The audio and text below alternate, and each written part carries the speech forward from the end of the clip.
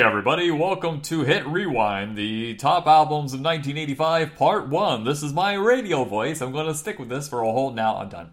I don't know how people can do that for long chunks of time, because I was in radio, and you could do that for like 10, 30 seconds, whatever, but after that, your normal voice starts to set in. If that is your normal voice, holy shit, you're a robot from another planet. Nobody talks like that normally. Nobody. Is that it? Which is awkward pause while I do that. And I slap my belly because I just had a big stomach full of tea. My belly's swollen from tea because I can't wake up this morning. I got a fucking headache. This is the first time we're splitting this up into 2 different lists. And it was harder for me, I think. I think you were like, I need 4 lists. Well, it was a little more difficult due to how we split these up. Because, I could easily just go, here's 5 albums here, and then 5 albums here. I totally got that covered. Yes. And then it's, let's do the first half of the year first, and then the second half, next. Hey, I gave you an option out. I said we can do this a different way, and you're like, no, so don't you complain. Aw, I don't want to complain. All right, I'm cool. good at it. It's the American way. Narcissism. Hey, I'm going to tell you right now, one of these albums I suggested, I'm not sure if I even told you. I feel like I switched them halfway through, and I don't even remember the album. I don't remember it. So, I apologize. Well, if it's different albums, we're screwed if we did. I'm looking at it going, I don't remember telling him this one. But I have a star next to it, so that must be it. Okay, so before we start our list, what almost made your list? Let's see, let me pull up that list, because I had a lot of my stuff ended up actually being in the second half of the year, I noticed, which kind of turned into like, crap, what was that? But I had Alcatraz's Disturbing the Peace in mind for this half of the year. Till Tuesday's Voices Carry. Ooh. Exodus's Bonded by Blood. And Megadeth's Killing Is My Business, and Business Is Good. Yeah, I thought about that one, but they haven't hit their prime for me. So the ones that almost made from my list is Dead Milkmen, Big Lizard in My Backyard. I don't want to feed it anymore. Power Station, which is one of the very first albums I ever had as a kid, and it's still, Some Like It Hot has got one of the most banging beats ever. Dun, dun, dun, dun, dun. Also, I tried to find Tales of the New West. That was going to be my number 5. By the Beat Farmers. It's a fucking great album. It's impossible to find unless you actually buy it, and it's very expensive. I have no idea why this one album is so hard to get from this band. They were only around for a few years. They had like 3 albums, and they have like a couple live albums and stuff like that. And they have a greatest hits collection on Spotify, but it doesn't... We don't want to cheat like that. I think that was kind of the rule. We never pick a greatest hits collection. Yeah, there's like I want to do Sig Sig Sputnik for next year in A6, but they don't have the actual album, and it's like, damn. I mean, I don't want to bootleg anything, but it was available bootleg. But I'm like, I don't want to do that. So it's just so Beat Farmers. If you can find Tales of the New West, that is a definite obscurity. You have to listen to it. It's so much fun. Yeah, I know you mentioned it, and I'm very curious to check that one out. What is your first album? My first album is Supertramp's Brother, Where You Bound. I didn't even know the band was together this late into the 80s. I thought they bailed around 81, 82. And I was shocked to see that they were still around for a couple more years after this. Well, it's funny. It's also, Supertramp is a band that I was never really aware of outside of like a reference in the film Evil Alien Conquerors. And at some point, the fact such an obscure movie that was like Blockbuster exclusive, I think. Yeah, well, not only that it's all that movie is an ad for Supertramp, Crystal Geyser, and Sun Chips, and Smirnoff Ice. That's all the movie is. And I am the Great Krogar. Yes, it is. It is a great film. If you can find it, check it out. It is one of the best, worst movies ever made. Yeah, 2 dumbasses try to take over the universe, and they're just completely incompetent. But it's eventually I went, okay, I should actually hear some Supertramp, and I have heard Supertramp songs before, just never knew that was them. Yeah. Well, I got them confused for a long time, and it seems silly now, but Steely Dan, for some reason in my head when I was a kid, I got them confused, but they don't sound anything alike now as an adult. Oh, no. I don't even know where I got that from. It's crazy. Well, because they're that weird mix of prog rock, but then they have some little bit of poppiness to them too. So you kind of get, I can see where you would get that Steely Dan thing, even though yeah, there's nothing. I was gonna say similar. Supertramp's closer to like ELO than Steely Dan. Yeah. Oh yeah. Much so. Yeah, I've owned Breakfast in And America. I had that on vinyl, and that's the one that I really know. So for some reason, it just for me, and there's no hits off of the last couple albums. It's just them kind of like, hey, this is our final run. Let's go for it. It's a good album. It's not a great album, but I still enjoyed it. and this like I kind of fell in love when I heard stuff off this album because like Cannonball is a hell of a great prog rock track. You know, you got Better Days, which is so poignant right now. You know, considering how dark everything is. I have Still no idea Love. what you're talking about. What do you mean? Oh, oh, you know, just because we're in the Isn't end of America days, great apparently. again? Didn't we keep it great? Yeah, and you also have the title track, which is a 16-minute epic, song.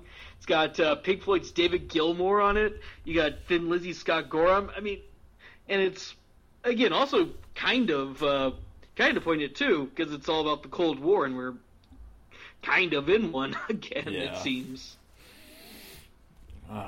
Except now Cold is emotional. They don't need to feel things for other people, sons of bitches. I don't know where I turned into Charlton Heston from Planet of the Apes. But yeah, this like my God, like it just there's so much stuff on here that ended up just kind of going into my one of my current rotations because I just had to keep listening to some of these things. Yeah, there's a couple of yours that I'd never heard before that have become constant plays over the last month. Here's my problem is, like I said, the reason I probably forgot about one of these albums is because I listened to this a month ago and then I just kind of moved on to other things.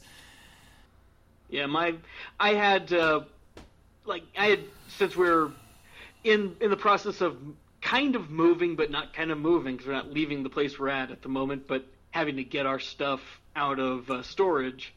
It was a little more difficult to listen to these how I normally do, so I had to find ways around it to actually stream the thing. So my notes are a little less than usual, but I'm at least very happy that I got a chance to get through everything. My turn? It is your turn. Okay, you're gonna have to do that. When you're done, you gotta tell me your awkwardness. So my first selection, and I don't even know if you're gonna like this, but I love this album. But I was like, I don't know if this is too off the rails for your taste. But Silvertone by Chris Isaak, his debut album, is just amazing. And I think most of his stuff is amazing. He's had a couple albums where I can't really get into it because it goes too ballady. But when he goes like Elvis influenced rockabilly, darker tone kind of thing, I'm completely down for it. Well, I did dig the album. I'll say this: there are two songs in it that like two. I was 2 songs in, and I was just loving the kind of like weird gothic feel. Yeah, because you had this, you got all these melancholic tones. You got this this etherealness to a lot of these tracks. I will, as a complaint, and this is son of a bitch, and quit. Not necessarily a complaint, but the songs do at a point kind of start blending into each other. Yeah. Well, but he was so not young back then that I just don't think he knew to. Well, I guess albums are like that back then. It's so hard to find an album where it mixes things up. Yeah, and well, that's the thing is like it's not a bad thing because the songs are solid. So it's good like music to put on while you're doing like studying or something. Yeah, it's the curse of the Ramones, where they're great songs, but sometimes you kind of fade away halfway through. Yeah, it's like I want to say it's like where was it? Like Funeral, was it like Lonely Ones, Unhappiness, Tears, and Gone Riding? Kind of all kind of faded into that thing, and then it was like what's Pretty Girls Don't Cry pops up. Then all of a Oh, I'm sorry. No, it's Gone Riding is the one where everything just kind of, boom, went back and. Yeah, it's too many ballads in a row. It's too many slow songs. But yeah, it's But yeah, I did dig the album. I really enjoyed it. And like, I think the only thing I knew of Chris Isaak before that is what, Wicked Game? Yeah, that's his one big hit, and then Bad Bad Thing or whatever. The Baby Did a Bad Bad Thing from Eyes Wide Shut, or I think it was popularized in Eyes Wide Shut. I think it's from a previous album. But he's known for being an actor in some cult stuff, and he's always been on the fringe. He had a TV show on Showtime and VH1 for like 3 or 4 years, and yeah, he's always been a guy that's on the fringe. But he's still, every album is fucking great in its own way. For me personally, I just don't care for the ballads that much, but they're not bad. It's the slower stuff kind of makes it go to sleep. Yeah, I still give this thing 2 thumbs up. Cool. That are not. We're gonna get sued now. Thank you. The non-copyrighted 2 thumbs up. 2 twangs up, boing boing. But yeah, definitely. But I definitely think it was definitely worth it. Yeah, he's gonna make it a few more times throughout the years on this. I actually have never even heard his first few albums. I started listening in the '90s, and God, I would love to see him live. I've seen Dwight Yoakam live, and I think they're both kind of like those revivalist original country sound instead of cosmopolitan country during the '80s. They're almost like the way we treat Wilco now is their alternative country. Okay, yeah. Nah, but he still has a darker twang to it. Who's the one who sings? Oh, Nick Cave. He reminds me of like he has a bit of that flavor. Cave, yeah. Yeah. Birthday party and the bad. Oh, sorry. Yeah, and the Bad Seeds, all that. Yeah. All right, what's your next album? Not film. Makes New Order's Low Life. This is a good one. I really enjoyed this one. Yeah. This is a movement I never listened to before. I mean, I guess I've heard the singles on the radio, but the dance, modern rock movement that happened last year is when it started to take over for New Wave. I am just in it. I love it. Yeah, because that's the thing. Is like New Order was this band that sprung up from the remains of the post-punk proto-goth band Joy Division. Because when Ian Curtis committed suicide, they didn't want to necessarily stop. And you can kind of see that in the first New Order album, because that's very much a continuation of Joy Division's kind of sound. Then you get a little more of a dancey-ish thing in their second one, but this is really where New Order kind of becomes New Order. I mean, yes, before this they did have Blue Monday. Okay, I was going to ask you, what are they famous for? And I started humming that feels like you do. Da-da-da-da. Who redid that song? Was it Orgy? Orgy does the cover of that. But it's like this one. It's Blue Monday, True Faith, which is my favorite song of theirs. And God, there's one more, and I'm trying to remember what the hell that. It's off. That's a good title for a song. Number one is Bizarre Love Triangle. Bizarre Love Triangle. Okay. That's the other. The 3 big songs of theirs. Would you love to name your band that? Every time coming to the stage, you'd have that Bobcat Goldthwait introduce you every time. Well, is that the idea of like groups like The Band or The Who? The yeah. But my God, like this has, I think, one of my favorite instrumentals in anything with Elgia. God, it's such a great song. That's that little instrumental track that they have. I'm sorry. I think you said there was an instrument called the Elgia. I was like, what? Oh, sorry. Never mind. But yeah, Perfect Kiss, Sunrise, all those tracks are amazing. I mean, I like Morrissey and stuff or not Morrissey. Who were they before Morrissey again? Before he went off on his own? The Smiths. The Smiths. I like that music, but it doesn't make me want to bounce. And New Order makes me bounce. Yeah, I said, like, this is totally where all that sound really kind of clicks, and it 100% works too. That's like, it's kind of like how we're talking about in the last episode with Depeche Mode, where they're kind of discovering where their sound is really going to be. Yeah. So, what do you got? I think I chose this. I am not sure. And I'm going to have to look this up. I apologize. Hooters, Nervous Night. I wrote it. I don't remember listening to it. Yeah. Looking it up. You gave me that one. And it was just very generic rock. It was. It's like, I might as well have been listening to... I couldn't find a fifth one because at the last minute I just could not find Beat Farmers. So I just chose this because it was pleasant enough.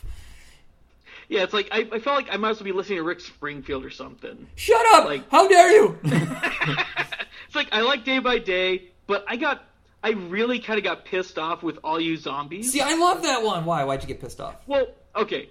it's this nice little track musically, but then there's all this religious stuff that I didn't think really fit with the chorus. Oh. So he turns the song into like a Christian insult track by essentially calling religious people zombies, or stating that, or it ends up like, or stating that Christ is the one true Savior, and that's when because the zombies don't have to hide their faces.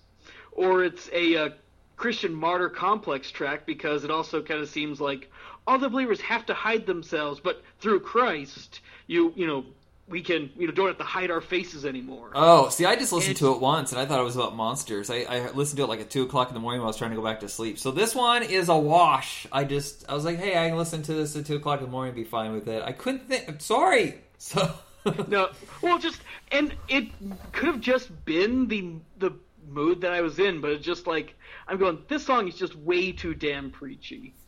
All right, moving on. Sorry. Yeah, it's like I think the album's fine. I could not 100% dig it, and apparently that's All You Zombies like the biggest song off that album. No. And We Danced was massive. And We Danced. No. So I think I remember. Well, I remember reading something about that. Okay. One, so I mean, again, it doesn't mean that And We Danced wasn't big. So me next. Yep. Woo! Killing Joke's Nighttime. Oh my God! How did nobody tell me? Nobody told me. I knew about 80s, and that was such a great song, but I never listened to him before, and I was like, holy shit! I listened to this album 4 times in one day. I fucking loved it. This is 100% Killing Joke at their best. Like, I did their debut album, and you kind of have this very harsh, dark, industrial thing. And this ends up becoming like a balance of those early industrial sensibilities and then contemporary pop sound. Right. Did they go back to... Because I was listening to just the mix of them, and it seemed like they went back to that sound, the industrial sound, later. Oh, yeah. This and the album preceding it, Fire Dances, are effectively I think probably the poppiest and most out there they've been. Then they kind of went back underground.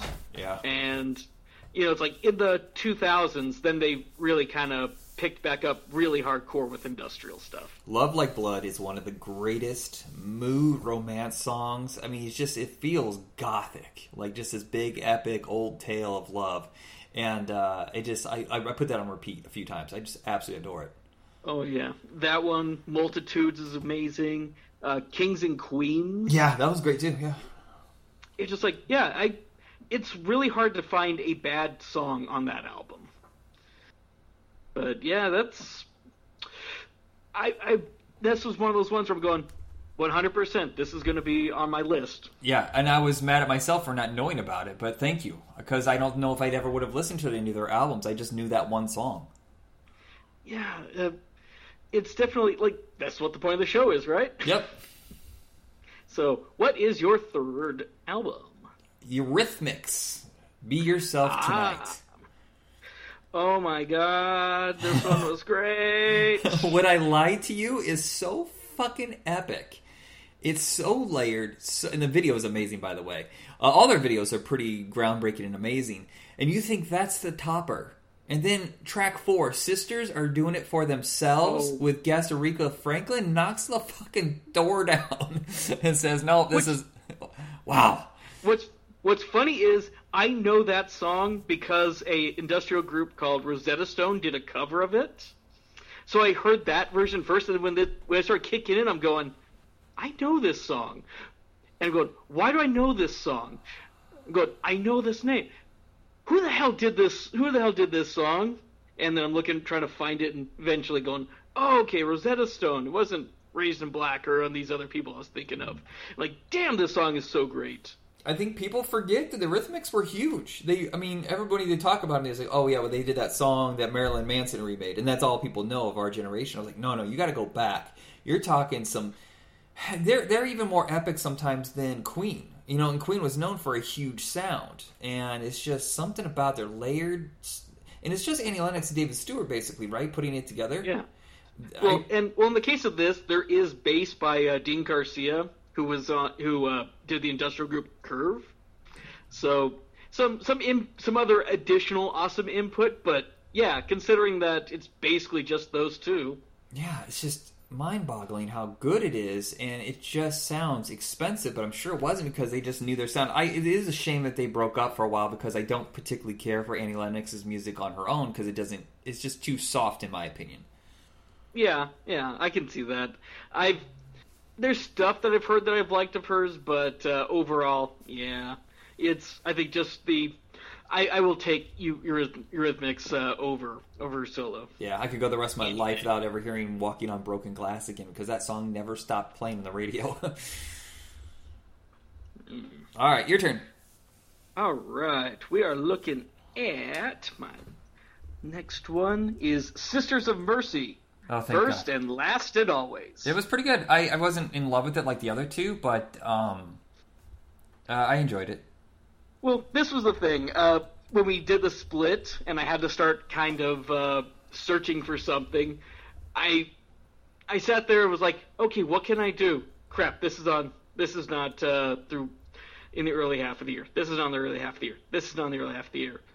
It's like, well, there's Sisters of Mercy. I do like their debut album, but I wanted to save it for their second album because that's where really all the hits are. But I went and re-listened to it and went, well, for starters, this is basically when I think, at least vocally, when I think about goth music, this is the band I think of. Because Andrew Eldritch's voice is just this beautiful, deep, mournful drone. And then as I'm sitting there listening to it, I'm going, shit, this is actually better than Floodland, really.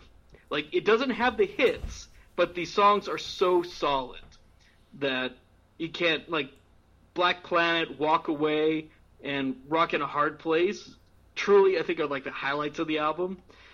And, God, there's just... It's one of those things where I go... I felt silly, also, because I thought about, I'm like, I feel like I've been underrepresenting goth music, considering how much of a goth I was in high school. Really? Wow. I didn't know that. Yeah, and I'm going, crap, I haven't had any Christian Death on here or anything, so, yeah. Sisters of Mercy really is, when I think about goth music, this is what I immediately comes to mind first. Well, you and I are polar opposites. So generic rock. Seriously, it's just so ridiculous. At close, it was punk rock, and that was it. When I talk to Andrew now, he's like, how have you not heard of these bands? I grew up in Indiana, a small town. We didn't have much exposure. You should be glad I even know what ska is. All right, is it my turn? It is your turn. All right, Talking Heads, Little Creatures. Basically, they're a band where I would say a greatest hits collection is where you're going to find the best. I mean, that's a cliche, but it just seems like a lot of their albums start off strong and meander. This is the only one I believe that's solid from beginning to end, and it's the only point because after this they go downhill. They have no more hits really except Wild Wild Life, and then they break up. Well, that's the thing is, I kind of found this album, as a meh. But it's got, Creatures of Love and Road to Nowhere, which are, amazing songs. But the thing is, even when I say it's meh, the thing is, it is an odd album. It is unique as hell. Those are the sort of things where you just go, I respect the hell out of it whenever someone tries to do something different.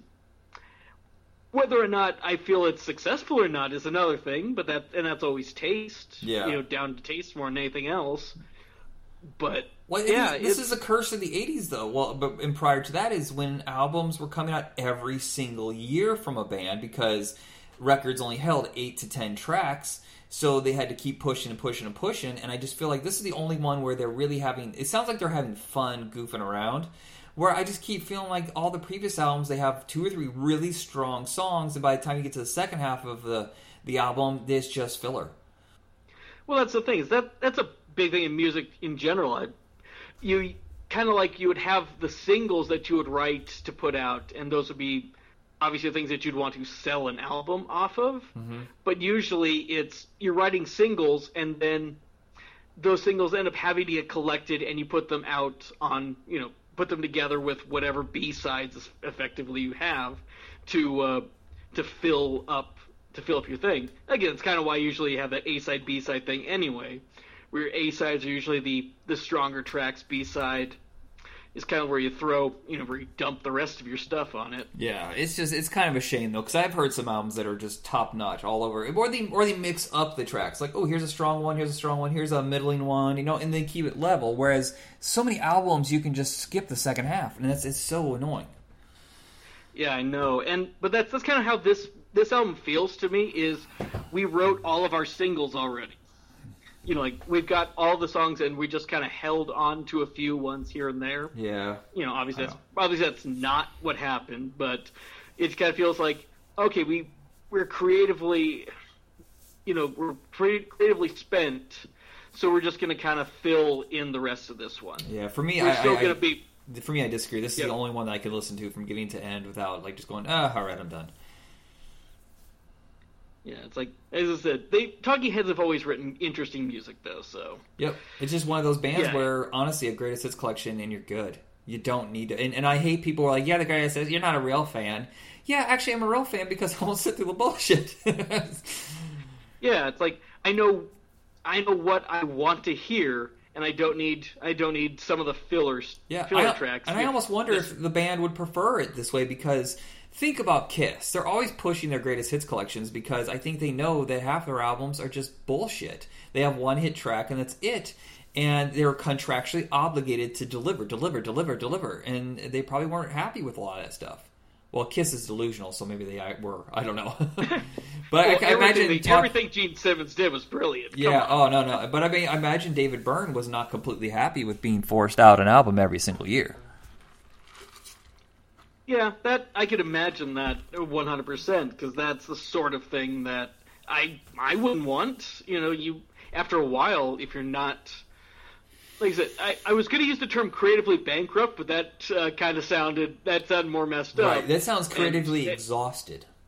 Yeah, I think by this point, you're probably seeing people who are tired, and it's just, I can't do this. I need to recharge somehow. It's not just the fact they're putting out an album every single year, which has to take like a quarter of the year period just to put together and record and put out.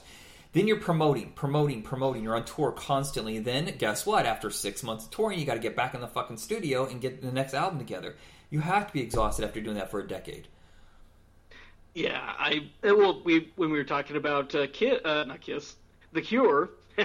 We were talking about The Cure, and was when we got to their album Pornography. It was, Robert Smith. I am so tired. I can't do this. I do not want to put a bullet in my head. So I'm going to end The Cure on possibly the most nihilistic note that I can. Whoa. And this is us saying goodbye. Yeah. Which then lasted like a year. I miss the limelight. But it was just enough time to kind of, okay, I think I can write some more music for this project again. All right, what's your last album? My final album is Hell Awaits by Slayer. All right, so the episode's over, and have a good night, everybody. Fucking, I don't understand Slayer. It's okay if you do. I know everybody loves Slayer, but of the big four, I can't believe I'm shaking my drink in front of the microphone. You can hear the ice. I apologize, everybody. The big four, of course, Metallica, Megadeth, Anthrax, and Slayer. And every time I'm just like, I love the first three. I don't get Slayer. I'll take Testament. Can I substitute Testament or somebody else? Armored Saint. Well, Testament. I will always say, if there was the big five, Testament would have been part of that. But the thing is, this album is really Slayer being Slayer, like truly being Slayer. You keep saying it wrong, by the way. You're mispronouncing it. It's called Slayer. Slayer. Yeah. I love the guitar work. I love everything except his voice. I can't understand what he's saying. It sounds just horrifying. I know people love that genre. It ain't for me. But I do appreciate the instrumentals. Yeah. Well, it's a big part of this is also Slayer is of the big four bands. Slayer's the one that's really been the most musically consistent. Like, effectively, once they released their first album, it was, fine, kind of Venom-ish. thing. But then they released this little EP right before this called Haunting the Chapel, and that effectively went, okay, we're going to become a thrash band more so than anything else. And they figured out exactly where they wanted to be. And from this album on, you could literally take this album and have released it after, God Hates Us All, and it would sound, and you wouldn't be surprised. And it sounds like a negative thing, and in some ways it kind of is, but how many bands truly, once they find the sound and they know exactly what they do, can actually consistently put out material that rocks this friggin' hard the entire time? Yeah, it's everybody gets nervous and they start changing with the times because they think they're going to be left behind. And sometimes it works, sometimes it doesn't. The Ramones never really changed their sound, but the world moved on. But then all of a sudden they boomerang back and realize, oh, hey, for the last 10 years, the Ramones have still kicked ass. Let's come back to them. Yeah, I mean, the worst you can say is there's, what was it? I want to say it's Diablos in Musica or something like that, if I remember the album title. That's the one where everyone's going, oh, it has a nu metal sound. Ugh. And honestly, it's not that good of an album anyway. Hell, I will even say this. This album, I love this album. It doesn't crack my top 5. But this is a band that's been around for over 30 years. So, I mean, they have enough albums and material to, there's probably maybe 6 or 7 if I was to think about it on my list of all Slayer albums.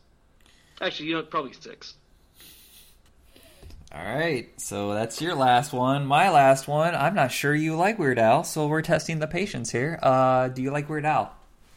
I do like Weird Al. Okay, good, because this is top-notch silliness for me. This is the first album I think that I got this before Power Station for my birthday, and I was just like, okay, maximum silliness. I played this thing non-stop on a loop until the tape wore out.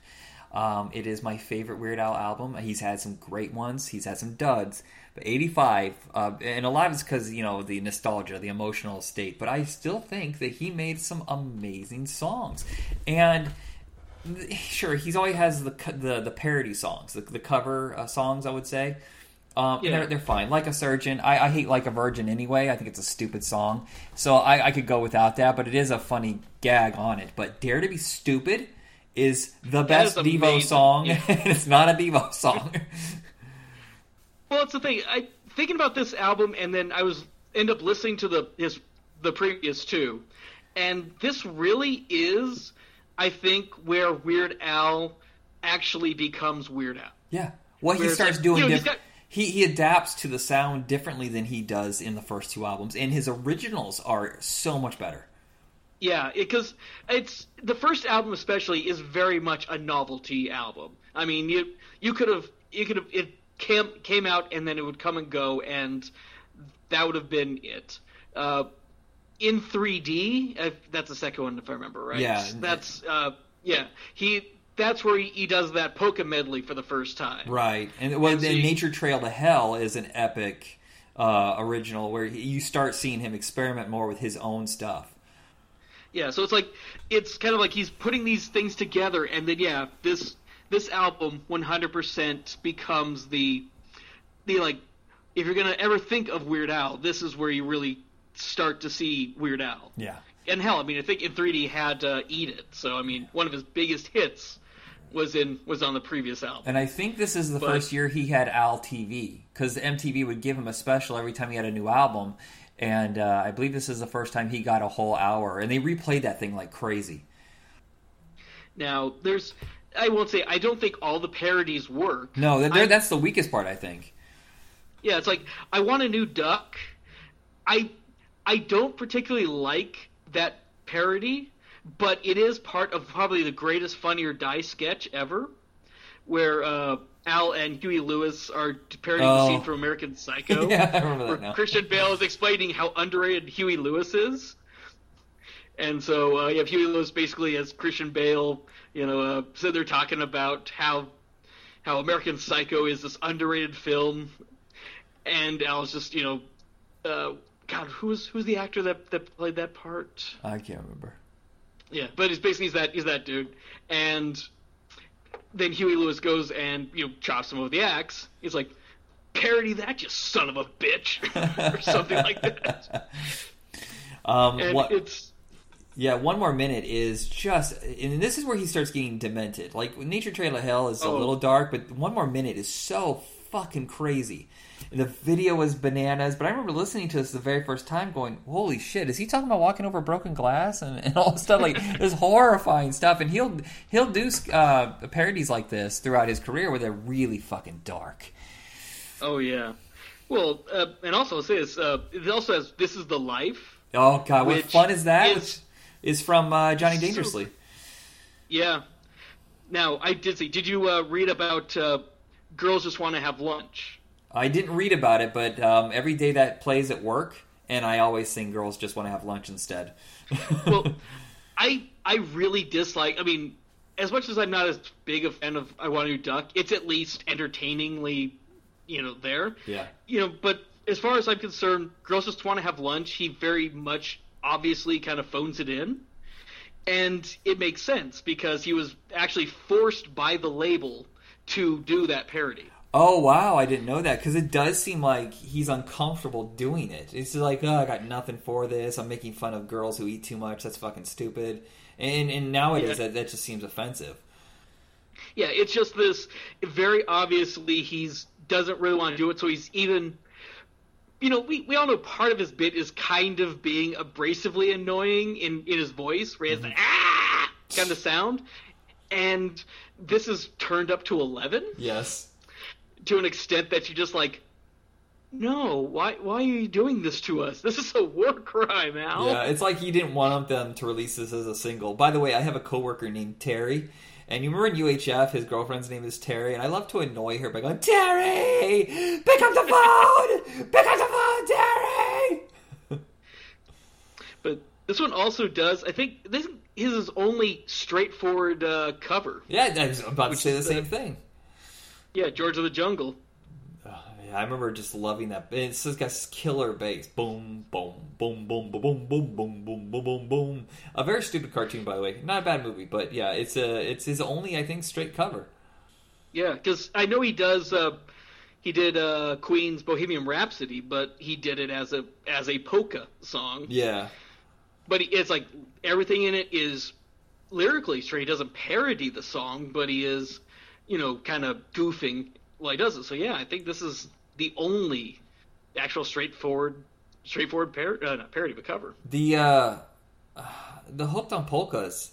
If he has an album and he doesn't put a polka mix on it, I'm going to freak out because it's been consistent for 35 years now. Well, yeah. It's been a while since he had an album. I don't know if he's going to do another album. He does like separate singles now. Yeah. Oh, did you hear that? The one he did for the election? Yep. That was pretty good. But yeah, I mean, the Hooked on Polkas with bits of things like What's Love Got to Do with It, Sharp Dressed Man, 99 Luftballons, Relax. Owner of a Lonely Heart. Owner of a Lonely Heart. I always remember that one. I listened to that one the most because I had so much fun listening to the songs I already knew. Ooh, State of Shock. But yeah, it is definitely now I won't go with not my favorite Weird Al, but it's definitely got some of my absolute favorite Weird Al songs on it. Oh, that's good. We ended it well. Yay! Didn't like Slayer. I don't like Slayer. I'm too sensitive for my ears. I gotta know the words. No, it's just, I don't know. I'm not gonna live this one down forever. I just know. No. It's gonna really suck in 1997 though when I'm like, should I put Smash Mouth on here even though they're pieces of shit now? And then you were like, Michael, I quit. It's like you made me listen to Smash Mouth again. Oh, in 1999, guess what made the list? Every time you put Slayer on the list, I'm putting Smash Mouth. Oh yeah? Well then, I'm gonna get you with Limp Bizkit. So oh fuck you! I'm putting in New Kids on the Block. Hanging tough. I'm listening to these 5 Lily White Come on, they're talking about and you're gonna get stomped. No, you're not. Shut up, New Kids on the Block. Oh no, I'll counter that with some Marky Mark. Fuck, and some Tiffany. Take that. Oh, you were doubling down. You can't have a double dose. No. Okay, so then it's gonna be fuck, you win. Hey, Margarita. Hi. I'll make you listen to Lou Bega. Oh, I have no problem with that. I'll give you some Eiffel 65. Wait, what do they sing? Oh, they sing Barbie Girl? No, that's Aqua. Oh, okay. Actually, we're just so off topic, but yeah, I have to say this Aqua is actually better. Aqua is so much better than you actually think of it. No, I love that song. I love that song. I love that video. It's so much fun because I don't think people understand that it's a spoof. It was just popular because it was a bubblegum song, but I'm like, they're making fun of this bullshit. Yeah, my fiance was actually a big fan of Aqua, and she ended up putting on the actual album. I'm going, damn, it's actually really good. Oh, no, really I win. I got it. What's LFO? Right? Abercrombie and Fitch. Chinese food makes me sick. You know what? Oh no, I'll counter that with the other LFO. Uh-oh. Give you the techno band, Low Frequency Oscillation. What did they sing? Their biggest song is this little track called Freak. Well, thankfully I don't know it, so my brain hasn't been triggered to rage, so I'm going to let you go now. All right. You know what? We were going to pause here and go into our next segment and separate them. Why? Why do this? Why don't we just go ahead and put it together? Let's get together. Watch it. Let's do it. All right, video games in 1985. You're breathing heavily into your microphone, you creeper. You're making me sound like you're going to ask me what my favorite scary movie is. What are you wearing, Michael? What's your favorite scary? What's your favorite scary movie? Swordfish. I had to tolerate all those toupees on John Travolta's head. I feel like what's the guy on Goonies when they put his hand into the blender? Not Sloth. Oh, Chunk. I feel like Chunk. And then I was. All right, let's go with 1985 in video games. You're leading. Oh, let's see what we got. First of all, there's a bunch of new companies that formed in 1985 that we all know of. How about Titus? The people who gave us the great and wonderful trash fire that is Superman 64. Oh, shit. How dare you bring that up in my house? We got Codemasters, who made racing games like Dirt and Colin McRae. They came out this year. Westwood, who are, if you're an RTS fan of Command & Conquer, that's them. Oh boy, did I barely graduate college because of Command & Conquer Red Alert. So thank you, guys. Bethesda, of current Elder Scrolls and Fallout fame, amongst other things. Skyrim, now owned, right? Yeah, apparently owned by Microsoft. That was like the big talk of last month. Wow. Yeah, and Square, a.k.a. Squaresoft, a.k.a. maker of pretty much all my favorite games of the Super Nintendo and PlayStation 1 era. So, bunch of good companies showed up. Well, Titus, notwithstanding. Yeah, I was like, I'd never heard of Titus. You said that, and I was like, oh yeah, we all know and love them, whoever the hell they are. Let's see. So, in the arcades, we got Metrocross, which it is this the guy who made Xevious and Tower of Druaga. Remember Druaga? No, I remember Xevious though. Yeah, well, Druaga was one that it was a Japanese-only game that looked really, really cool. Had a whole bunch of like early action RPG stuff. Oh, okay.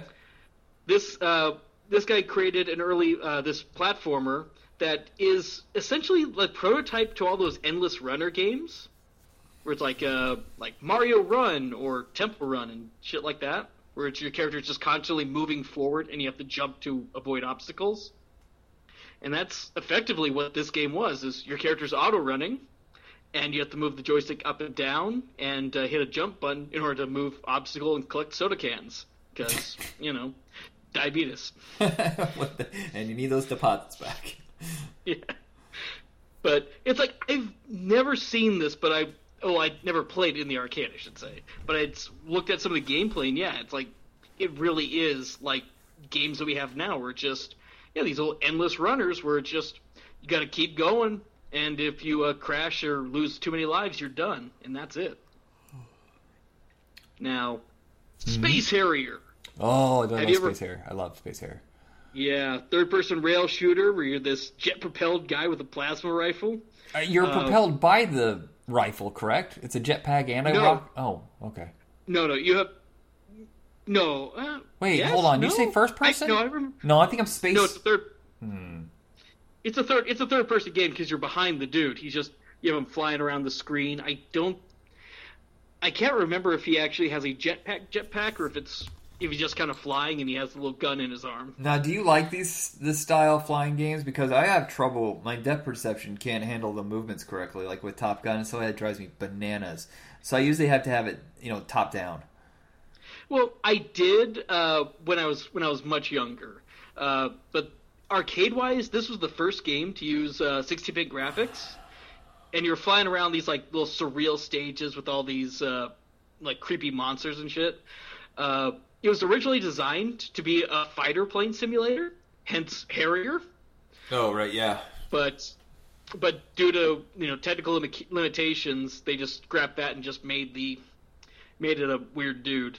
But here's the thing: I owned it on the Sega Master System, and that game did actually have all the 18 stages that were in the arcade. Wow! Just completely cut down so it could run. Right. Let's say the Master System was only 8 gigs, right? 8 bits, I mean. Yeah, it was an 8-bit system, and very limited in what it could do.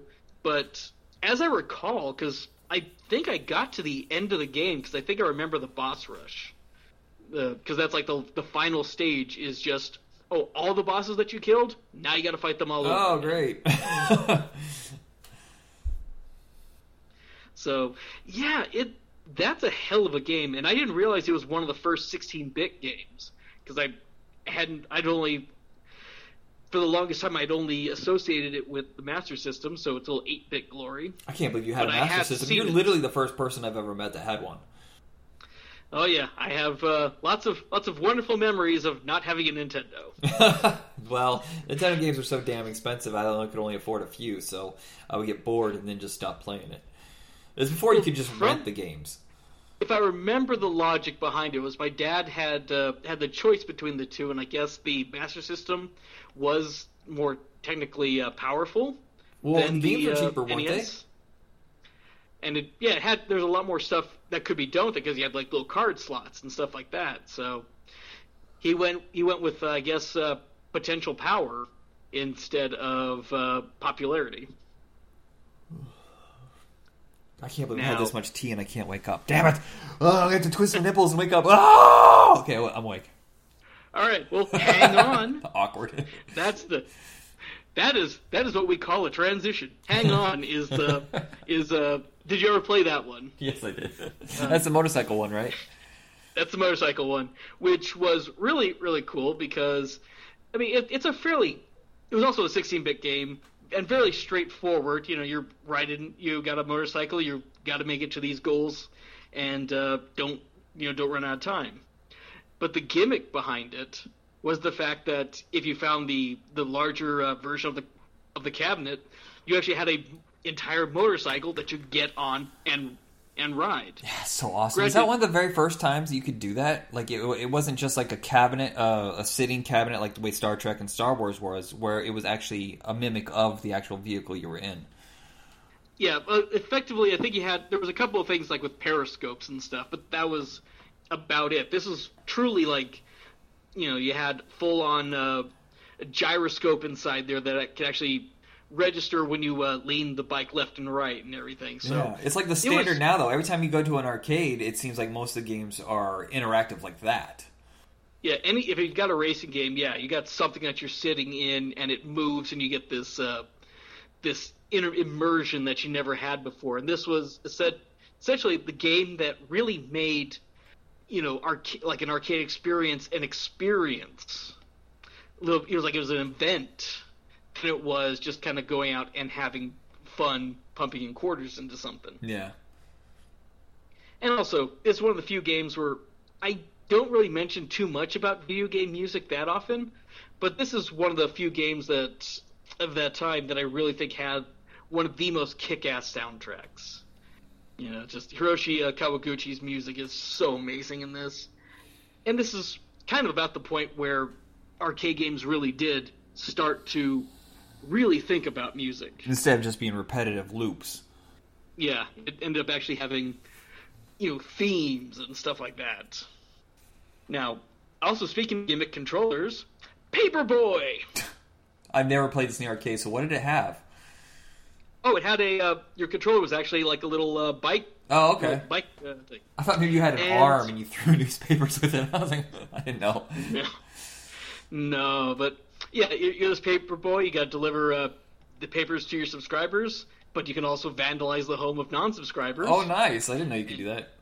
And it's over the course of this like 7-day week. Maybe I've never played this game before. Maybe I've only ever seen it played. I've played it, and I did not get into this one because like you have to avoid these obstacles, like, you know, there's cars and dogs and stuff. And it didn't matter, like, you could even choose a difficulty level. It was easy, medium, hard. It didn't really matter, because a car would come out and cream you, dog would come out and attack you, you just fall over. Yeah. It's like the Back to the Future skating round. Jeez. Yeah, easy my ass. This is insane. Yeah. Now, it's like, I probably, because of the age that I was trying to play it at, I didn't really bother reading the prompts at the start of the game, so... You know, it's probably my fault for not actually understanding the objective of the game. That's my curse, too. I never read the instructions. I just go. Yeah, it's like it... But that's kind of the problem, is if you need to have all these things of how to score and how to keep the houses wanting to or keep your paper route successful. It's like... It's too complex for a dumb kid like me. Give me a racing game. Give me a punchy-punch fighting game. But yeah, and also as far as I'm concerned, the handlebar controller was kind of crappy. Still, it's kind of fun though when they give you that kind of, I guess it would be called a peripheral, something to interact with instead of just a joystick and buttons. I always find those interesting. Yeah, that's the reason why I'd always wanted to try. It's like, oh, it's got a bike handlebar. That's got to make this game fun. No, it's a trap. Not really.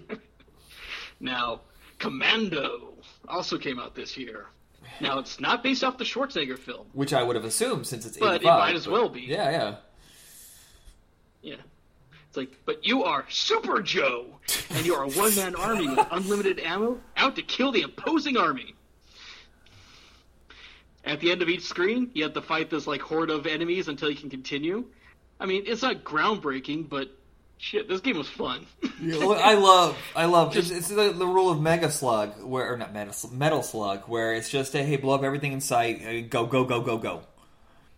Yeah, and that's just like it's just a top-down game. You just got all these. You know, it's like any kind of shooter of that time, except this just.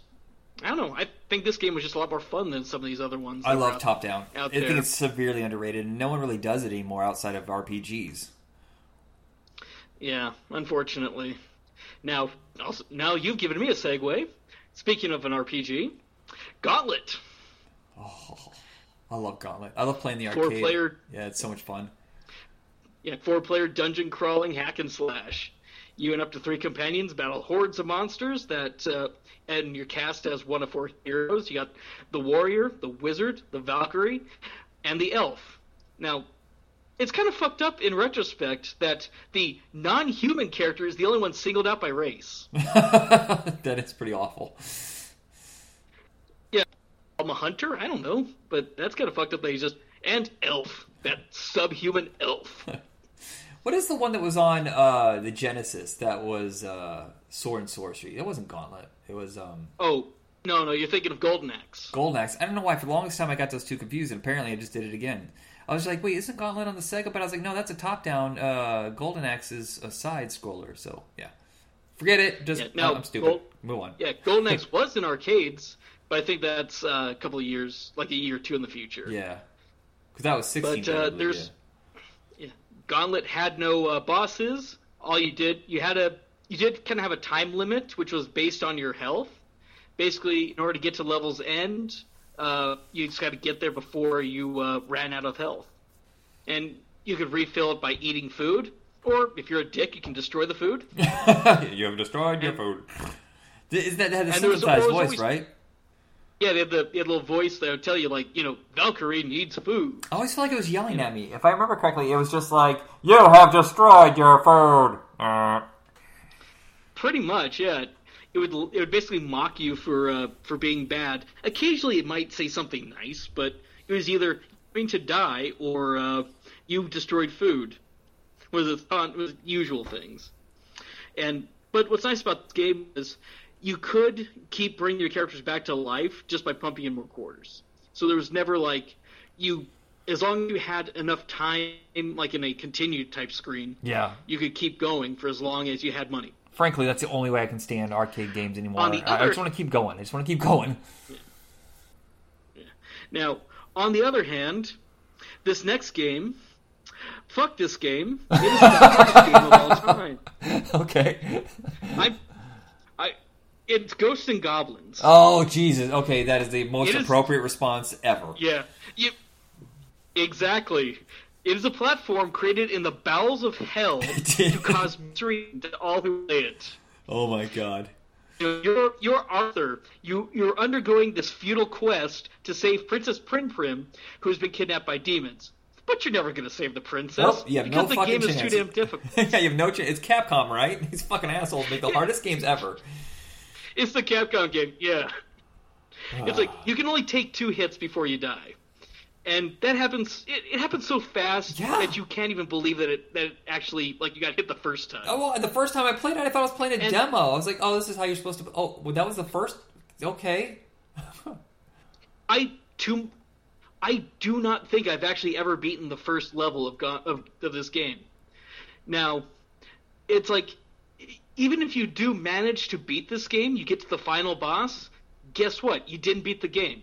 Now you have to play the game over again on a harder difficulty in order to actually win. It's like, seriously, this game was created by the devil. It sounds like you would go to hell, and they're like, okay, you have a chance at heaven, but you have to beat Ghosts and Goblins, and you need to defeat it. You're like, yeah, I get to go to heaven. You're like, no, here's the second round. Well, it's the thing is, okay, I know if you as like mentioning how difficult games are by using like Dark Souls as a metric, but this game is worse. It's basically like trying to beat any of these like Blood Souls type games, but playing all those games back to back on a DDR dance pad. Yeah, well, here's the thing: is with Ghosts and Goblins, it's unbelievably easy to understand. Its layout is so simple.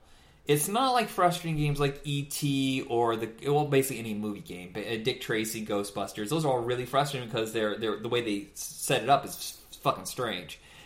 Ghosts and Goblins is set up like every other platformer, and it looks amazing. I love the look of it and design, and it's just impossible to play. Yeah, there's like a lot of games that are on the NES that kind of have that same issue where you have such a tiny hitbox. Yeah. To actually kill your. If you don't put in the code for 30 lives in Contra, it's fucking impossible. Yeah, exactly. And it's just there's a lot of these games that it's just you have the most ridiculously tiny way to actually take out your foes, yet they breathe on you just with just lightly, and you'll fall over. Man, that must have sucked a lot of quarters. Sucked so many quarters right out of your pocket. Yes, I think I played Ghosts and Goblins once in the arcade. But most of my knowledge is from having sat down and tried it on NES.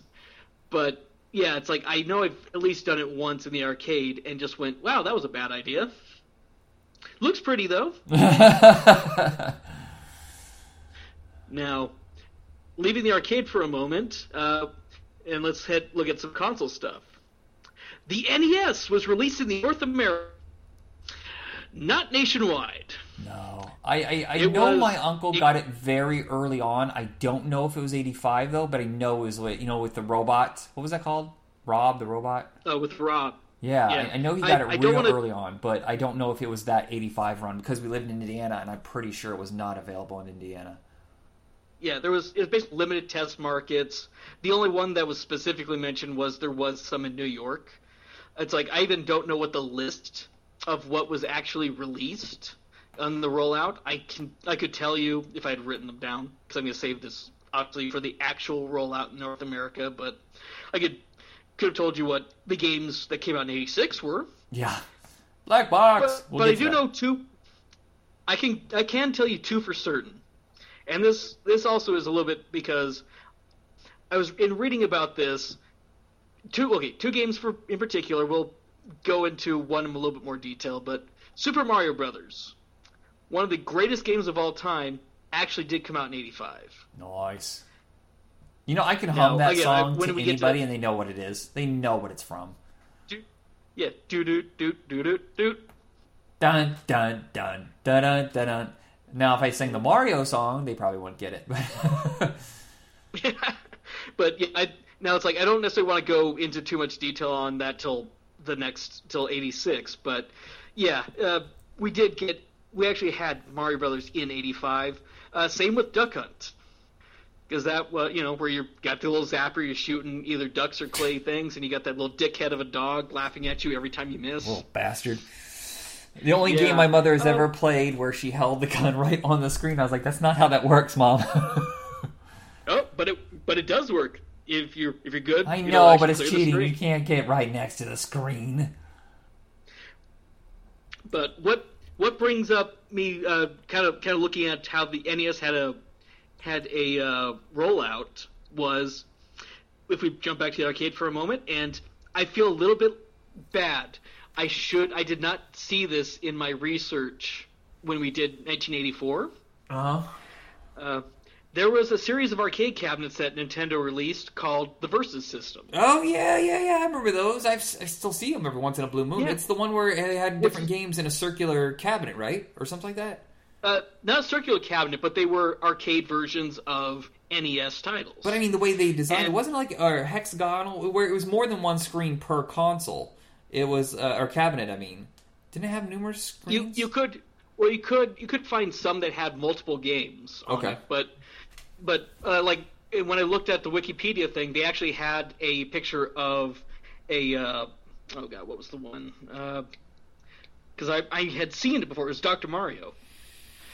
And I ended up remembering that I had seen a Dr. Mario cabinet in an arcade, and I was like, "Huh, that's weird."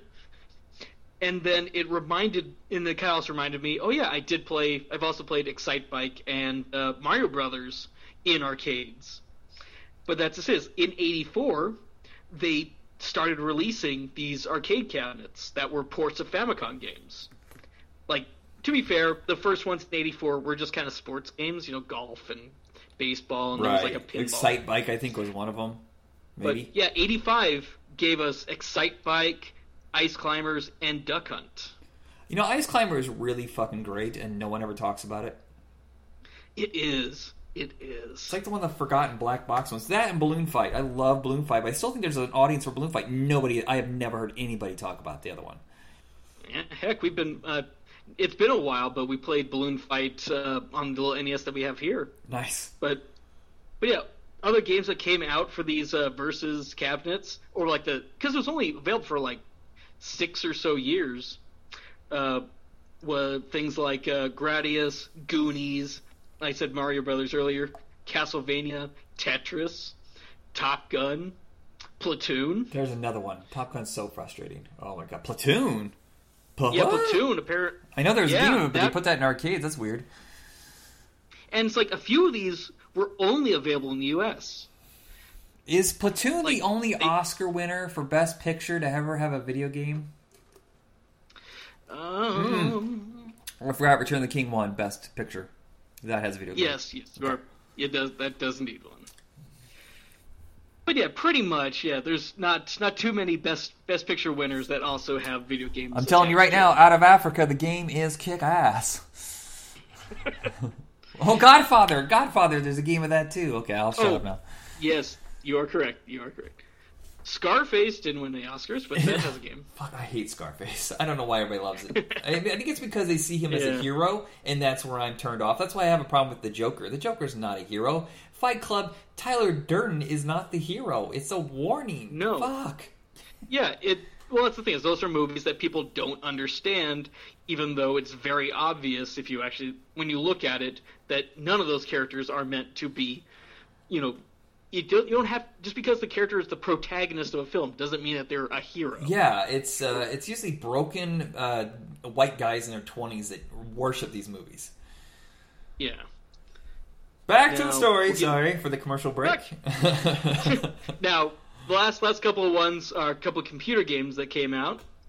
One, I guess I'm breaking the rules a bit again, because here's another game that we didn't actually get, or we kind of did. We got it a few years down the line, but it was like an enhanced port, but not. There's this second game in the Dragon Slayer series called Xanadu, and it's very important to RPG fans because it introduced a karma system based on the actions that you did in the game. Well, that's cool. I've never even heard of this game. Yeah, neither had I. I go like, is this familiar? I'm like, no, because I've never seen this thing. But it's actually got full character stats that actually mean something. Items that you equip actually not only do they change your appearance, but actually gain experience on their own. It's the first game that actually had an expansion pack. Like, basically, the Dragon Slayer series itself ended up going on to be the inspiration for like Zelda and the Ys series. A bunch of these things. It's like this little puzzle strategy game, but it's like when I talk about your equipment gauge experience. It's like, oh yeah, you run around, you got a knife, you're killing monsters, you got a level 5 knife. You decide to switch it to a sword. Oh well, your sword's now level 1. Monsters that you've been killing easily are now going to be harder, even if you have technically a stronger weapon, because it's only a level 1 weapon. Your knife, your little chintzy knife, is still more powerful than your new sword. That's so weird. So it's like, yeah, a lot of these things that we kind of take for granted in games now kind of showed up in this one as well. And weirdly enough, yeah, we just never got it. At least not till got the Saturn, I think, was the one that had a port of the game. God, are we ever gonna get? They're talking about moving on to a Dreamcast Mini, but I want to see a Saturn Mini. I feel like there's a lot of games on there I want to see Panzer Dragoon played again. Knights. Wasn't that a Saturn game? Knights. Was that Dreamcast? Yeah, Knights was a Saturn game. Okay. Yeah, I just wonder why they're ignoring them. What's that? Where in the world is Carmen Sandiego? I'm sorry, that's not a game. That's just a question. Hold on, you have to say it like this. Where in the world is Carmen Sandiego? I love that show. Yeah. Educational puzzle game where you follow clues to locate the titular villain and her pun-named henchman. I played this game a lot. Yeah, I've never played it. I only ever watched the not the cartoon, but I watched the PBS game show. Yeah, because the idea is like every little case starts off with like, oh, I'm in Peru, in Lima, Peru, don't just start there, but using that as an example, and I'll be like, oh, something got stolen here, and they left a clue. Now you have to, take a thought and. Where would this clue lead you to around the world? And if you go to the wrong place, you get completely goofy, random, nonsense clues.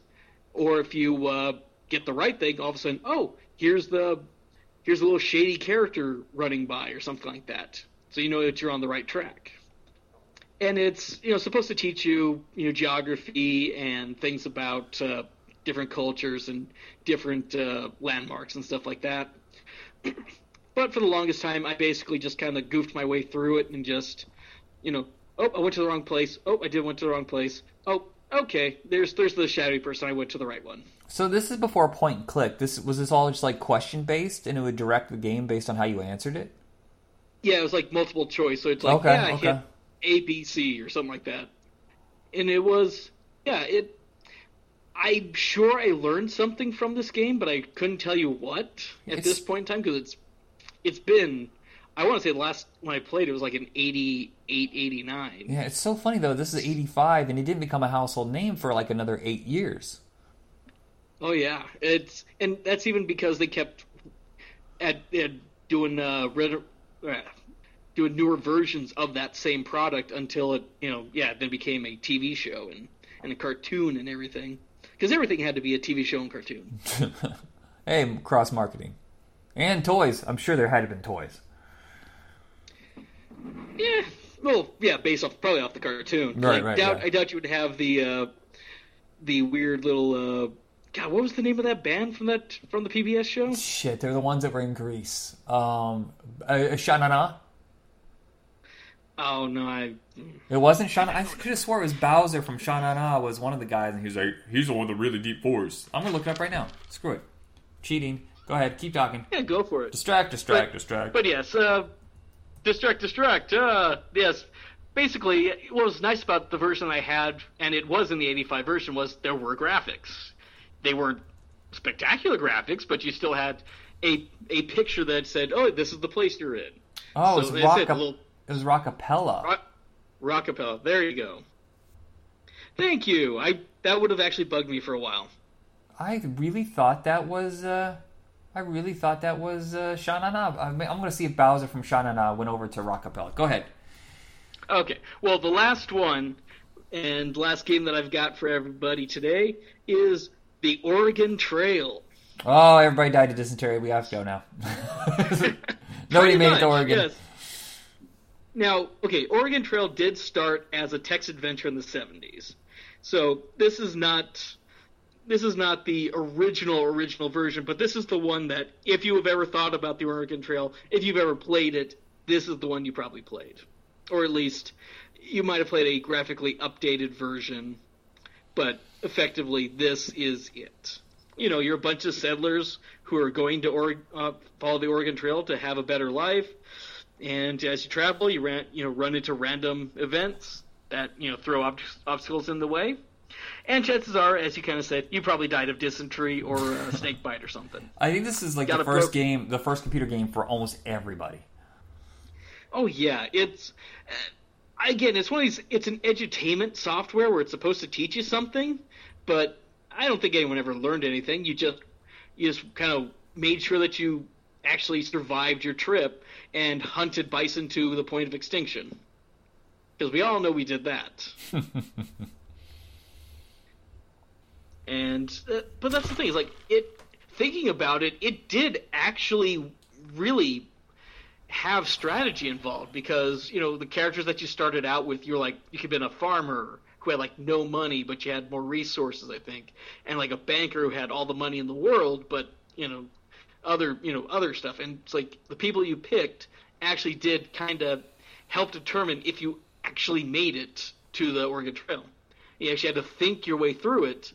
But again, most people just kind of, hunted things to extinction and left a lot of food behind. And I would have loved it if they had turned Oregon Trail into the movie Ravenous, like a whole Donner Party thing. You have eaten your team. You have eaten Molly. You have become Wendigo. But what's really funny about this is a few years back, this also became the basis of a card game, where you had an entire thing where you had to go and follow this trail based on cards that you had, and you could end up getting random encounters that would be, you tried to ford a river, roll a dice, make sure that you don't lose all your equipment, or you hit this thing, you got a snake bite, do you have any anti-venom or anything? It's all these things.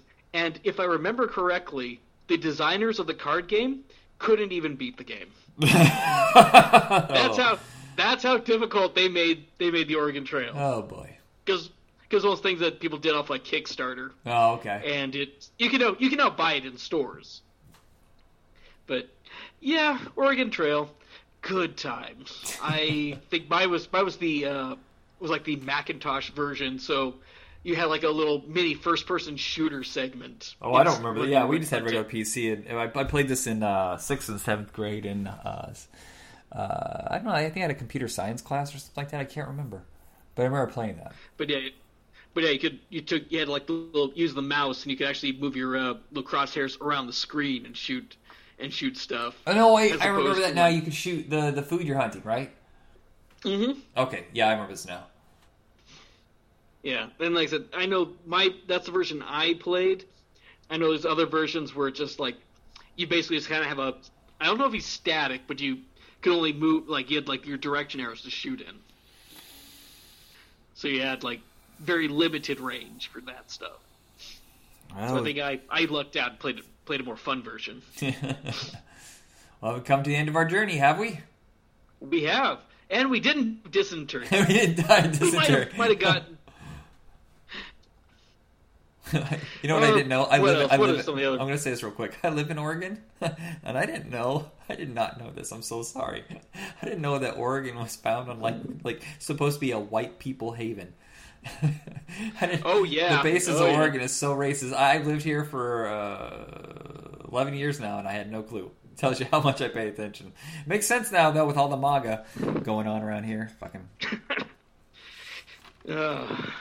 I live in MAGAville. I live in Trump City. It sucks. It's not like Portland. Salem is nowhere nearly as fun, and Kaiser's the worst part of it. How did we get here? No fun. Oh, because we traveled the Oregon Trail. Oh, yes, right. Okay. Well, you were going to say something, though, before I interrupted you. You said, and the other... I do not remember at this point. It just disappeared. Gotcha. It's like Gilligan's Island. And the rest. Oh, yeah. That is so sad to think of. Poor Skipper and Marianne. They just were relegated to no one. Oh, no, it's the professor and Marianne. Oh, sorry. Oh, sorry. Yeah, no, it's Professor Marianne. Because God forbid you mention two more names. And the rest already covers the professor and then part of Marianne. Just do it. What are you fucking thinking? They fix it, of course. But okay, we're off on a tangent now. Okay, everybody, check us out on Hit Rewind, Facebook, and check you out on Twitter. Where? Musician, MYUZISHION. Don't even bother with my Twitter. I say stupid things on there and post silly videos. It doesn't matter. Just go on Facebook. I'll share everything there. Well, check out your puppet work. Well, yes, when I'm drunk, I like to do a few. I actually, most of them aren't intoxicated. I'm just ridiculous. I just have fun improvising these little sketches that sometimes have nothing to do with the movie. It's just like a seed. It's a pivot from that sketch. Yeah, that was the one that I loved the most. Oh, actually, it would be the No Spill Blood one. Oh, when I shot 6 fucking times, and by the 6th time, I was so irritated, and the alcohol started kicking in, and I was like, fuck, I'm posting it. I'm going to do it again, I swear. I'll do it again, but this time I'm going to write the lyrics out in different colors so I know the timing better. Alright, so that's it. We'll be back. I'm taking a hiatus because... me and Jacob need to catch up on 1985, and plus Christmas, I work retail, and I'm basically useless. So we'll continue this after Christmas. John, thank you very much, and hopefully you can be patient. If not, record your own damn episodes. Well, I've got a show. I've got to actually get things recorded on, and then once that is, you'll see it posted eventually. Cool. Once I have a real name for it and everything. Yeah. For me, it's really, really hard. Once Black Friday starts to Christmas, it's the absolute roughest. I can barely do the show. Been there. Yep. All right, everybody, have a good night or afternoon or whatever time it is. Hey, did you just wake up? Have a good day. See you, everybody. See you next time. It's not an episode of Trash Cinema. It's this was originally Video Friday's movie. Prepare to do Yeah. Prepare to do a lot of audio editing. This is going to be... This is originally Video Fright. We've moved it over to be calling it Thrill Me. Be a segment of Hit Rewind, which you're listening to right now. That's my regular podcast. But Kersey is convinced that I did an episode of Trash Cinema because these movies are out of their fucking mind. This is absurd. I thought it was fun to talk about like The Shine and like all these little intricate little details and going into like the history of it, and now we're right where we started. So this is going to be a return for the holidays. But I like both of them. But yes, they are trashy, but they're part of horror history. So I'm just thinking about it now. I was like, what was I thinking? Motel Hell is the craziest one. Do you want to start with that one? These are out of their fucking mind. Okay, so we'll start with Motel Hell. A movie that makes Texas Chainsaw Massacre 2 look subtle. Oh my god. I do have to say that it was actually horrifyingly gruesome. Like, I expected it to be like that fucked up. Yeah. The details of how they take care of the bodies before they cut them up and serve them is truly stuff of nightmares. It's not even that. It is that, but on top of that, they also talk oh, it's for anyone who may not be watching the movie first. So it basically, this couple works kind of like a pseudo farm, really one, and they sell basically turkey is essentially what it is. Yeah. And it's the best beef you've had in your life. And of course, because it's a movie, it's people. You can't just have a movie about people selling beef jerky. It has to be made of people. So the movie is that they're selling people, and it goes into a disturbing amount of detail, not only and they collect people and preserve bodies, but all distribute it, which that part actually fucked me up. As the person who is writing this really through with how do you not get selling people? And they went about how out they send it, went into business detail of how you can get a secret. That part was fucked up. Yeah, it's almost like he did some deep research from cannibals or something just to get that right. Or I just don't know how. The little things are so strange. The fact that they're just sitting out there in the dirt with their larynx cut, and they have these bags over their head, and they're shaking them around or whatever, that is nightmare-inducing. And then, they're feeding them nutrients, so they stay alive, but their muscle gets soft and tender. Ugh. Excellent. Hello? Yeah, I lost you. But the one thing that's very off-putting and strange and yet somehow enticing is the very, very black humor that's in this. This could be a straight-up horror film, but it has this tone to it, the way that Texas Chainsaw Massacre 2 has, of this backwoods, hillbilly, weirdo, fucking sense of humor to it that makes it memorable. In that sense. So, I mean, I go for an insane redneck cannibal thing. Texas Chainsaw Part 2 is king, but I mean, this is pretty good if you really want something disturbing. I do think that the sheriff is the sheriff and the past are hilarious, and I think those segments, the comic relief is excellent for this movie. Yeah, it's all about these two bumpkins that are setting up all these traps. So they get bikers, they get hitchhikers and stuff like that, and then they bring them in, and like I said, they soften them up and serve them up. And then there's this whole weird romance in it with the young girl they capture but decide not to kill. They keep her there and bring her back to health, but the old man is starting to fall in love with her, and that gets a weird twist into it because it turns almost into a romantic comedy. And then the sister's jealous, and she wants to kill her. It's like a demented episode of a soap opera with horror. Yeah, except for where someone goes to a two people soft fight. So yeah, that is a wonderfully fun fight. the is so absurd and amazing. Yeah, there's not a whole lot to say about. Go ahead. Sorry. Okay, yeah. So I have to say about the chainsaw fight, actually better than Texas Chainsaw Massacre Part 2, in that because the sound that they had for those chainsaws was so good. It sounded rusty, sounded like it was tearing through flesh. And Texas Chainsaw Massacre Part 2, the whole chainsaw fight's more for laughs. But I think this one did it so much better with just how dirty, close spaced everything was. It just felt so claustrophobic. Yeah. Well, I think there has to be some influence. Tobe Hooper must have seen this and saw some influence, because there are so many similar elements in this that would show up 6 years later with Part 2. Yeah, definitely. This one is easily available through Shout Factory. MGM usually puts it on sale around this time too, so you can get it like in your Vudu. I recommend this one, not highly. I think I'll probably never watch it again, but I did enjoy the one time I watched it. I would probably watch it with somebody. I think it's pretty good.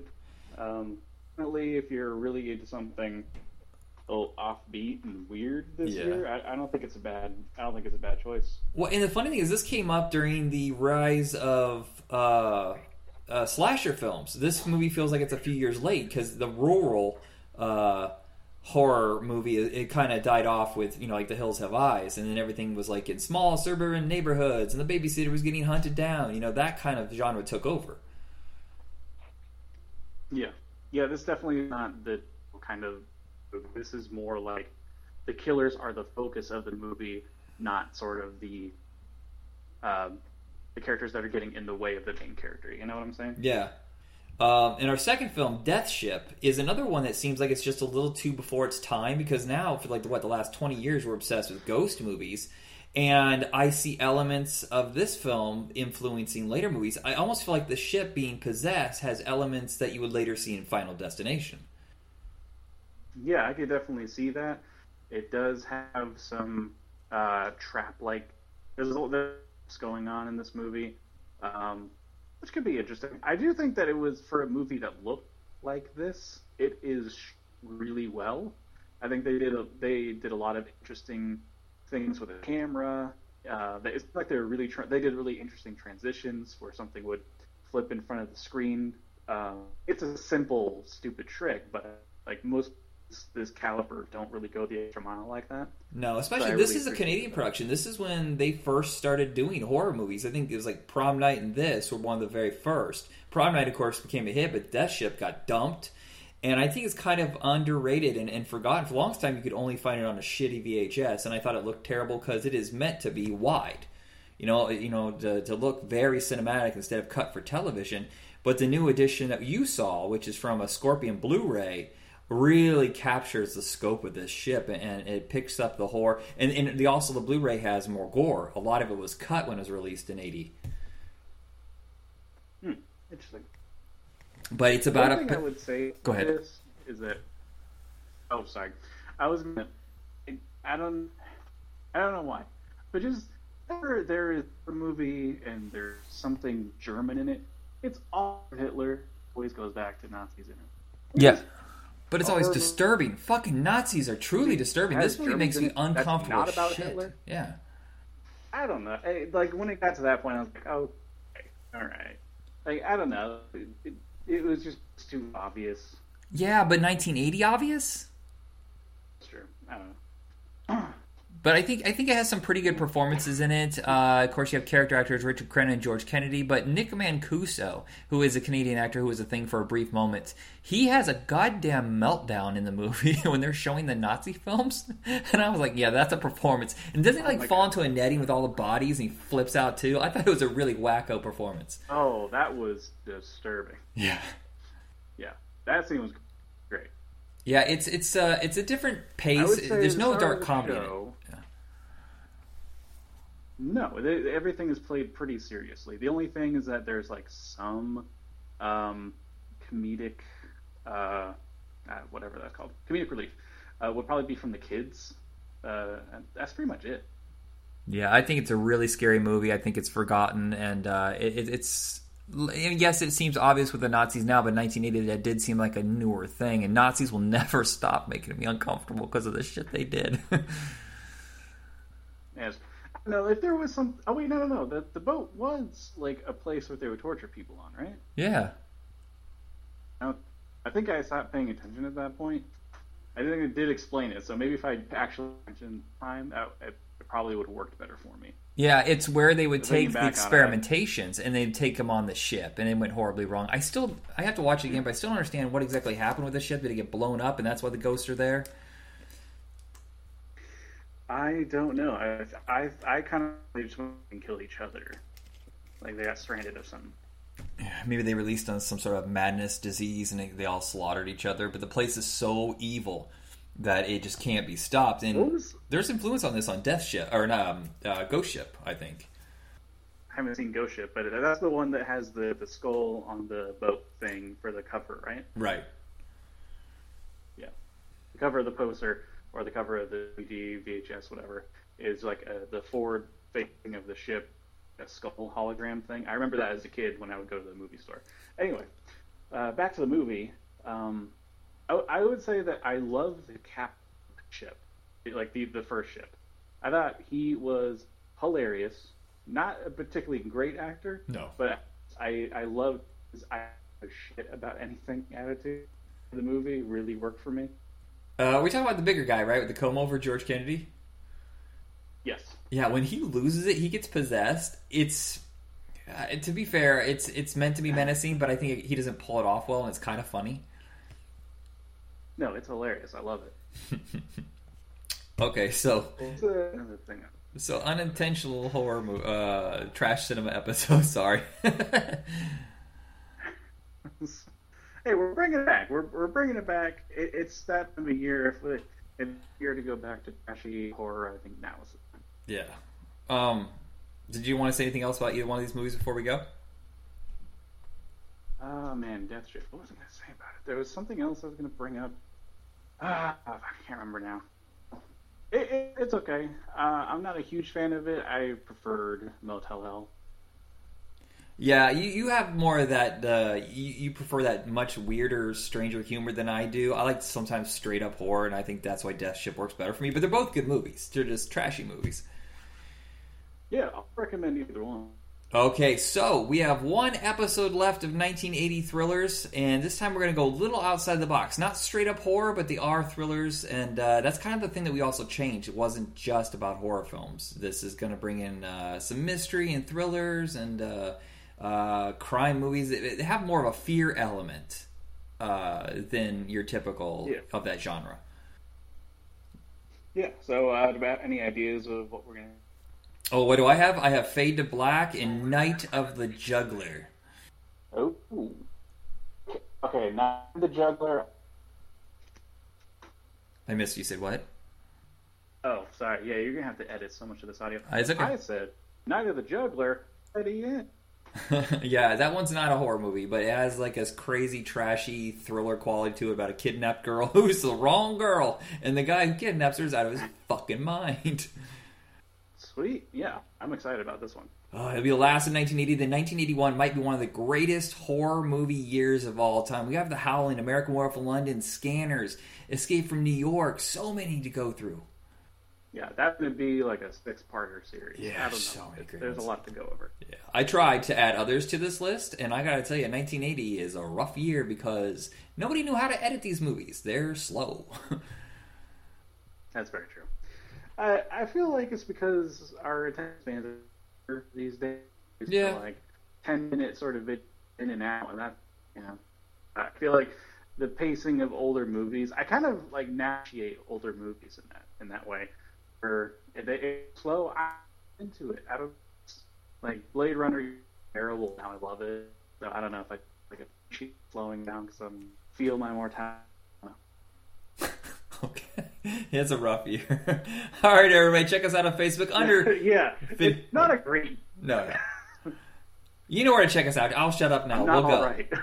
There's such a long pause. It's so awkward and weird. I'm going to go. Bye. I see everybody. Bye.